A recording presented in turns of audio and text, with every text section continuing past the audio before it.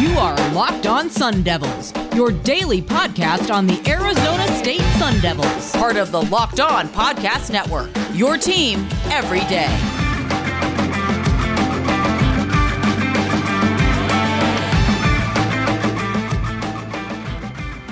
Sun Devil fans, it is a Tuesday edition of the Locked On Sun Devils podcast. Joining you solo today as Richie Bradshaw is at the Senior Bowl, getting ready to talk about everything ASU, namely Rachaad White, over the next week or so. But today we're going to be talking about ASU basketball's close loss against U of A. First half went well. What went wrong in that second half? Then we're going to be talking about some coaching changes on the ASU football team roster. Essentially, they've had 4 coaches leave over the weekend. And then the last part of the podcast talking about who is going to be replacing Zach Hill as the new OC. You're listening to the Locked On Sun Devils podcast.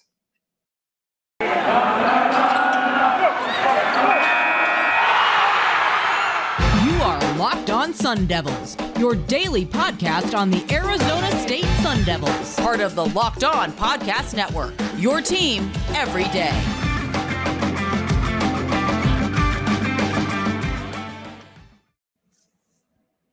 Thank you so much for making Locked On Sun Devils your first listen every day. We are free and available on all platforms. You can find me, Connor Drios, at CDrios. You can also find Richie, my co-host, at Richie Brads with a Z36. You can also follow our Locked On Sun Devils Twitter page. That's at LO_Sun Devils. We also have content that comes out Monday through Friday for you guys. Make sure to hit that subscribe button and never miss an episode. You can find us on Google Podcasts, Apple Podcasts, Spotify, or the Odyssey app, Stitcher, and now YouTube as well. So let's get into the game against U of A. Sun Devils. The Sun Devils traveled to Tucson this past weekend, and it was a rivalry game, right? When you talk about rivalries in almost any sport, barring just a huge disparity in the talent level, which you can make an argument in this case, the game doesn't always seem to go the way you think it would. U of A was essentially 20 to 22 point favorites coming into this game, depending on which betting source you were using. And they only ended up losing by 11. Now, I'm not saying only ended up losing. A loss is still a loss, right? ASU is on this losing streak, and it doesn't look like they're going to be coming out of it anytime soon. But they played very, very well in that first half. Very, very well. And again, I feel like with every game where ASU is in it, we always talk about the defense. And it's fair, right? This was a very low-scoring game, partly due to maybe U of A being a little bit off coming after the loss against UCLA. Part of it being maybe the rivalry game, but ASU has always played solid defense. Very rarely have they been kind of blown out unless their offense just isn't putting up points whatsoever. So great first half for the Sun Devils. U of A, I think, tied it. I think it was 4 times if I remember, but they never took the lead. Right now, ASU did have an 8-point lead with just a few minutes left in that first half. So surrendering that for U of A to tie it at the end of the half was a bit of a it felt a little defeated going into that second half. But regardless, if you would have told me that ASU never lost the lead in the first half of the basketball game, I don't think I would have believed you. Now, weirder things have happened in sports. ASU caught fire and U of A was kind of doing the opposite. So pretty simple formula there. But really, I think part of it came down to, obviously, Arizona not shooting very well as a whole. Regardless of ASU's defense, which they did play well, U of A was not shooting very well, especially from behind the 3-point line. I don't remember how many shots they had in the first half, but I know they didn't make 1 3-point shot, and it was definitely over 10. And I want to say they were 0 for 15 by the time they made their first shot several minutes into the second half. So, I mean, if they're shooting at like a 30% clip, which is not good and is certainly not good by U of A accounts, if they're shooting at that low of a percentage, U of A is definitely leading this game over ASU in that first half. So, got to give credit to the Sun Devils, right? They held in there tough. But regardless, very low performance by Arizona as a whole. Short of DJ Horn, who had a great game, had 17 points, who was your leading scorer. You only had one other player inside not inside, but had put up double-digit points or more. So, and that was Jay Heath, this was his first game back after serving a suspension with Bobby Hurley. Horn essentially was the sole reason they were even in this game at all. Going essentially 5 of 12, shooting about 42% from 3-point range, which is just slightly above his average. That's kind of where he's been. And then essentially going 6 for 17 overall. Not the most efficient, oddly enough, when shooting inside the 3-point range, but kind of was what it was. Kamani Lawrence was back after dealing with an illness, as well as I think it was Gaffney, who had like a face fracture as well. didn't end up putting any points. So you did have some decent points, I guess, from Jalen Graham putting up 9. You ultimately had contributors, but not a difference maker. I think you had some contributors, but not a difference maker. Now, even though I said U of A was not shooting well in the first half, that's true. ASU was also doing everything they could to give Arizona extra chances. They had, I think, 11 turnovers in the first 12 minutes. 11 in the first 12, right? Like, turnovers are going to happen. It's not so much that they just can't commit any turnovers at all, but when you are not playing your best basketball, especially offensively, because defensively they've been solid, when you're not playing the best on the offensive side of the court, giving a team like U of A, who came into this game as the number 3 team in the nation, giving them some wiggle room to essentially, when they're having arguably their worst shooting half of the entire season, giving them those extra opportunities to hang with you guys, absolute backbreaker. Now, you only lost by 11. It's not so much that if you're not giving them some of these turnovers, I don't know how many points they scored off those turnovers, but I'm sure it was a decent chunk of what would have been an 11-point victory for them. So definitely a disappointing loss, but I guess they covered the spread would be one high note. So ASU still has a long way to go, especially with their next upcoming games against some more ranked opponents. So they get UCLA, USC, and Arizona again. It's not necessarily going to be very fun for them. If they haven't figured this out now, I'm not sure what almost getting their butt kicked over the next couple of games is going to do for them. But ultimately, after that first half, definitely a very, again, surprising game of how that was going so far. But you could just see Arizona State ran out of gas. There were several minutes, at least even in the first half too, there was at least a 3 and 4 minute runs each where ASU didn't score a basket at all. And they almost had a 7-minute run where they didn't score anything in the second half. So if you want to point to one thing in particular, almost going 7 minutes without scoring a basket, giving U of A the opportunity to take that lead, was probably the worst part about this game. But for how hot an example like a DJ Horne was, only going to last for so long. And this is something that Rich and I have talked about, of how important it is to have multiple people who can score. When you only have DJ Horne and no one else is really contributing, it makes things a lot harder, especially on one individual who DJ Horne is a stud, but let's not call him a superstar per se in the Pac-12. Very solid player, would be starting for several teams in the Pac-12, but not quite at that superstar status where he can elevate the entire team by himself. Outside of Horne, the team shot poorly all the way around. Shot just under 33% from the field. They shot 36.4% from 3-point, which is odd, considering that's well above their like 27, 28 or so percent as a team. So essentially inside the paint, some of their jump shots, just nothing would fall for this team. Only making essentially 20 baskets out of 61. That's just not going to get it done. Of their free throw attempts, again, not calling this the biggest narrative that is the reason the record is the way it is, but currently sitting at 6-12 their last 3 games. The opposing team is heavily out shooting them at the free throw line. ASU went 8 for 15, which is not good, but even if you make all 15 of those shots, you still lose by 4. That being said, U of A had 32 free throw attempts. Again, another case where the other team has twice the amount of free throw attempts as Arizona State, and playing on the road at Tucson. Maybe a little bit of home cooking there, but overall, if they can't figure it out outside of DJ Horne, they can play all the great defense they want, right? They're not an elite defensive team, but they're a solid defensive team. But if it's only going to be the DJ Horne show and that's it, he's not going to be enough to get it done. So with that, we're going to go ahead and move on to the second part of the podcast for you today, talking more about some football-related news. The allegations hanging over ASU have been going on and have been very silent for a while, but we kind of have some news on the coaching lines for ASU that might be giving us a bit of an indicator for where this is going moving forward. But first, we have to talk to you about our friends over at Bet Online. So Bet Online, if you've heard Rich and I talk about Arizona State football, right, for the last 5-6 months, you've heard us also talk about Bet Online.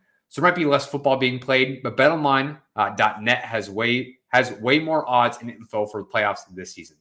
From scores, total player performances, player props, to where the next fired coach is going to land, BetOnline is the number one spot for all things NFL betting in 2022. And it's not just football. BetOnline.net has basketball, hockey, boxing, and UFC. Odds coverage is the best in the business. From sports right down to your favorite Vegas casino games, BetOnline remains your number one spot for online wagering this season. BetOnline, the fastest, easiest way to wager on all your favorite sports. Play your favorite games as well. BetOnline, where the game starts. Thank you again for making Locked On Sun Devils your first listen every day. Again, we are free and available on all platforms. Now getting to some coaching news for the Arizona State Sun Devils. At the beginning of the year, or at least when the allegations came out of essentially the recruiting violations, ASU had suspended 3 different coaches that were involved. It didn't seem to be all, right? We saw 3 different coaches leave, but you can't convince me that Herm Edwards was not necessarily involved or had no knowledge of the situation when this came down on him. So you saw 3 different coaches leave. So those being tight ends coach Adam Brenneman, I believe, wide receivers coach Prentice Gill, and there was defensive backs coach Chris Hawkins, all placed on administrative paid leave prior to the start of the season. So there's a little bit of a jumble for who's coaching where. All 3 of them essentially have left the program. One of the most surprising ones, though, was Zach Hill. Zach Hill was rumored to be involved in the situation, but he was still on the staff, right? Now, ASU might know something as far as different coaches and how involved they were, maybe where they're placing blame. Maybe Zach Hill was just way too important to this team that they were able to place him on administrative leave like they did the other coaches, which also is not a good look. But Zach Hill gave his resignation this weekend. He did not say that he was fired by the school. They did not come out saying he was fired. He gave his resignation. Now, that's interesting. I feel like we're going to see a little bit more of what's going to happen to the school much sooner rather than is later. But Zach Hill leaving, why? What's the point? You stuck it out with them through this season. That's great. We had potentially an opportunity earlier this year. I shouldn't say we. Zach Hill had an opportunity to be the OC over there and didn't end up coming to fruition. Now, I think it's just because Auburn went in a different direction. But why wait till now? I'm very curious what that logic is going to be. I'm very curious where he's going to go. But now you've got a spot to fill. We're going to talk about that a little bit later on in the podcast. But as far as the coaching changes go, Zach Hill has essentially coached with us for the last 2 seasons as far as the OC, and he was with us for other positions over the last several seasons as well. But Zach Hill is going to be an interesting replacement. Now we had it's going to beg the question of how are they going to change this offense moving forward? I'll spoil it for you guys a little bit. Glenn Thomas was brought in as the new offensive coordinator. So Brian Billick, I think he had a pretty decent decision as to him getting hired. So we'll kind of see where that goes. And again, I'll talk about that a little bit later on. But for all the coaching changes happening to the Sun Devils this season, why hasn't it affected more the coaches on the staff? So as I had mentioned with Zach Hill, if he was involved, why was he able to be on the staff this season? For Herm Edwards, again, you can't convince me he wasn't at least aware of what was going on. Why is he still on staff? Now, Rich and I have also talked about the season that we think that he is still there, him being Herm Edwards. He's still there only because they can't find a respectable head coach to come take his position. In this case, they're almost leading a lamb to slaughter, the lamb being Herm Edwards. And once they find out what the penalty is going to be, they can figure out if it's going to be an overall fireable offense for Herm, which I think after next season, especially if they're not very competitive, I think it'll be more than one reason for them to publicly say, you know what, this just isn't working out, Herm. We're going to have to move on. You've brought us several seasons, maybe with 8 wins, short of that COVID-shortened season, which is great.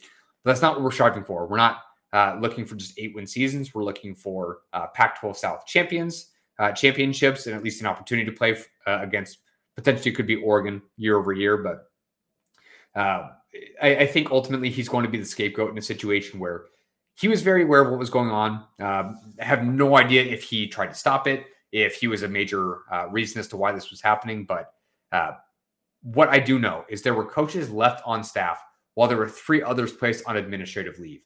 So now with Zach Hill leaving, I'm curious if he's going to say anything publicly or if it's going to have to wait until the sanction violations come down. They find out what the school penalty is going to be. But at the end of the day, part of this is going to change for ASU going forward and how maybe they run their offense as well. So with Brian Billick again coming in, I am very curious with what their new OC Glenn Thomas is going to bring to the table. Are they going to be able to change things around a little bit more for essentially Jayden Daniels moving forward? Is it going to be a benefit to them? We'll talk about that a little bit more in the last segment of the podcast for you today. You're listening to the Locked On Sun Devils podcast. I want to talk to you guys about Rock Auto. So this episode is one of the sponsors for today. With an ever-increasing number of makes and models, it's now impossible for your local chain auto parts store to stock all the parts you need. Why endure often pointless or seemingly intimidating questioning and wait while the person behind the counter orders the parts on their computer? Choosing the only brand their warehouse happens to carry, you have computers with access to rockauto.com at home and in your pocket. Save time and money when using Rock Auto. Why choose to spend 30, 50, or even 100% more for the same parts from a chain store or car dealership? Rock Auto is a family-owned business serving do-it-yourselfers for over 20 years. Their prices are reliably low and for every customer, including me and you. They have everything you could ever need: brake parts, tail lamps, motor oil, and even new carpet. Go explore their easy-to-use website today and find the solution to your auto parts needs. Go to rockauto.com right now and see all the parts available for your car or truck. Right, Locked On in there. How did you hear about us box so they know that we sent you? Amazing selection, reliably low prices, all the parts your car will ever need. rockauto.com. Talking to you about the new replacement for the Arizona State Sun Devils in terms of their offensive coordinator position. As I had mentioned a little bit earlier in the show, we have Zach Kill now leaving the program, giving his resignation versus them firing him. Maybe that was something he was expecting to happen regardless, and just essentially outed himself in this case, looking for another place to coach. Now, within the last week or so, we've seen former Super Bowl winner Brian Billick be brought on staff, which gives this Arizona State Sun Devils team 3 different coaches with coaching experience, right? You have Herm Edwards, who is an NFL coach. You have Marvin Lewis, who came over from the Bengals to serve essentially as a defensive. He wasn't a defensive coordinator. He was like a consultant, defensive consultant. Brian Billick has now been brought on to coach essentially in the exact same role. He's like an offensive consultant for what will now be aiding Glenn Thomas. So Glenn Thomas, essentially, I think his career is most notably known for coaching with Matt Ryan and the Falcons. Spent 7 seasons there. Part of it was as an offensive assistant for those years, I believe, and the other 3, I think, were as their quarterback coach.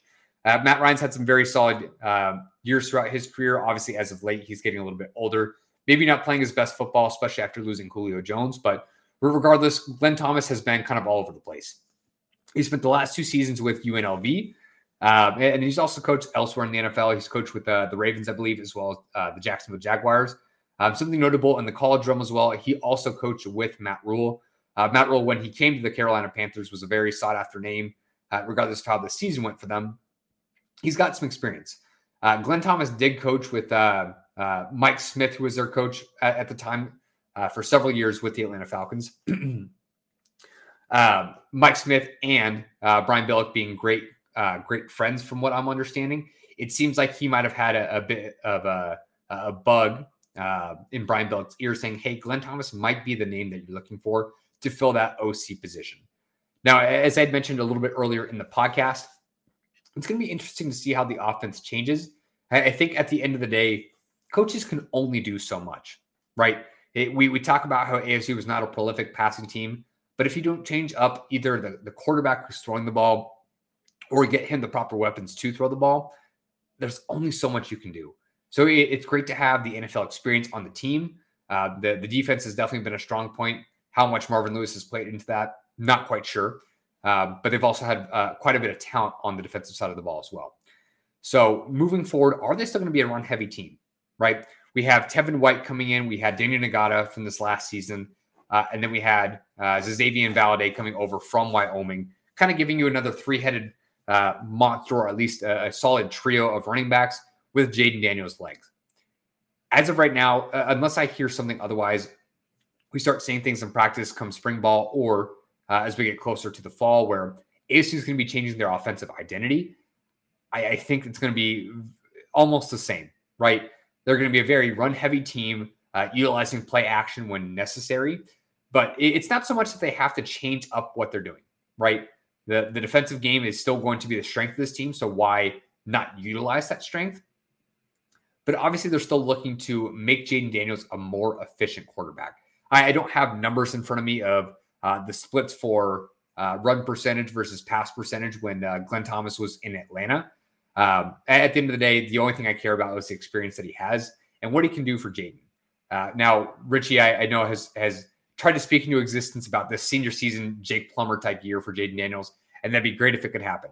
But if he doesn't take that step, that's fine. It just has to be better than last year, right? There's just too many mistakes that Jayden had made. One being more turnover prone than he ever has in his career. I can't remember. I don't have his numbers off the top of my head in front of me, but even his first year and a half, with his second season being the COVID-shortened year, was not a turnover-prone quarterback in the least. Now, it's not like he was throwing for 40 touchdowns either, but his touchdown-to-turnover ratio was very solid. This year, it was definitely short of 2. So not quite what we wanted to see out of Jayden Daniels. I feel like it was something that we didn't talk about enough throughout the season, but definitely towards the end of it, we kind of see who Jayden Daniels was in his junior year. Can his change with Glenn Thomas now as their OC be that prolific? Maybe. It's way too soon for anyone to say yes or no, right? We have more NFL experience on this coaching staff, which is always going to be a good thing. That being said, forgive me as a fan if I'm not incredibly giddy because we have another solid name in this program. I'm not going to sit here and say that it's just the worst thing they could have done, but we have to let this play out for itself, right? There's still so much that's going to change to give Glenn Thomas essentially everything he needs to do his job. Part of that's going to be replacing players on the offensive line, right? We have both Kellen Dees, the left tackle, and Donovan West headed to the NFL draft. And we have several other players leaving as well, whether that was to the transfer portal, some wide receivers there, losing some of the offense with Rachaad White and Chip Trayanum. So Glenn Thomas is going to have to essentially create a whole new puzzle, right? He's being given a puzzle to try to figure things out. Hopefully he's got all the right pieces. And I think that's even a metaphor I've used on this podcast before. Hopefully he's got all the right pieces to the puzzle, because you can make a case that Zach Hill was given a puzzle with missing pieces to it, or he had all the pieces, weren't the right shape. We'll kind of see what the formula they come up with is moving forward. Obviously going to have their hands full with schools like USC reloading with Lincoln Riley, and Oregon still being a solid team, and maybe Utah being able to repeat potentially as kind of a Cinderella team this year. Not so much going from like worst to first, but maybe not the team you expected to compete in the Rose Bowl and win. But we'll see where it goes for Arizona State. Now, I'm curious where there are other coaching positions, if they're going to change anything there. There were some more internal hires, or I should say promotions, to kind of backfill some of the other positions that were fired. So that was the DB's coach, wide receivers coach, or tight end coach that were also let go over the weekend. It was really more of a internal hire there versus bringing in Glenn Thomas externally. So as of right now, ASU has added a name to their team. What it's going to amount to, your guess is as good as mine. Let us know on Twitter what you guys are thinking about this hire. Is this going to be a great move for them? Is it a neutral move? At the end of the day, Zach Hill could have been the guy for the job, but he might not have been given the team. So bringing in Glenn Thomas might not do anything for us. It might be more of a lateral move as a whole. If you think that their previous OC, Zach Hill, left, maybe because the sanction violations are coming down and he doesn't want to necessarily be here when it does, let us know that as well. Like we're curious what your guys' thoughts and opinions are, because right now we can only speculate so much. All we know right now is that 4 coaches were let go over the weekend, and Glenn Thomas was now replaced as their OC. So with that, I'm very curious where Zach Hill will be going and what his job will be. Obviously, I'm sure he'll be in some sort of offensive position moving forward. Is that going to be at a higher profile school? I'm not sure I can see that happening unless the penalty handed to ASU is just nothing great. And he can convince some school that, yes, I was involved in this. Here was my role. It wasn't anything major. We know what we did was wrong, but here's what I can do for your program. So still wish Zach Hill nothing but the best. Did like him here with ASU. But that being said, again, Glenn Thomas being brought in, giving some more NFL experience to this coaching staff moving forward. I had mentioned that Richie was going to be out at least for today's episode of the podcast. He is in Mobile currently right now getting ready for the Senior Bowl. We're going to have all your Rachaad White updates, trying to get a little bit more content if at all possible. But worst case scenario, we're going to be talking a lot about Rachaad White this week and how he is potentially separating himself from these other running backs that he is playing against. We've also got a little bit of news coming to you guys from the East-West Triangle. So we have 5 different representatives. DJ Davidson, both of our corners, Jack Jones, and then Chase Lucas. Name was escaping me there for a second. But then both, I think Kellen Deesh, and then we also had another Sun Devil representative in there as well. Trying to give you guys all the news there as they are potentially moving towards the NFL draft as well. But thank you so much for making Locked On Sun Devils your first listen every day. Again, we are free and available on all platforms. You can follow me, Connor Drios, at CDrios. You can follow my co-host, Richie Bradshaw, at RichieBrads6.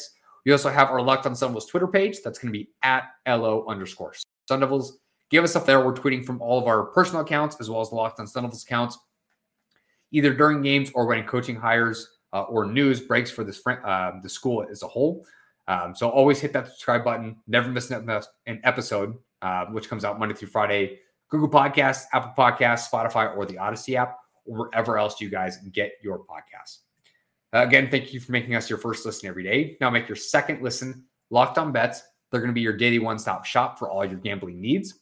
Locked On Bets, hosted by your boy Q with expert analysis and insight from Lee Sterling. It's free and available on all platforms. You're listening to the Locked On Sun Devils podcast, part of the Locked On Podcast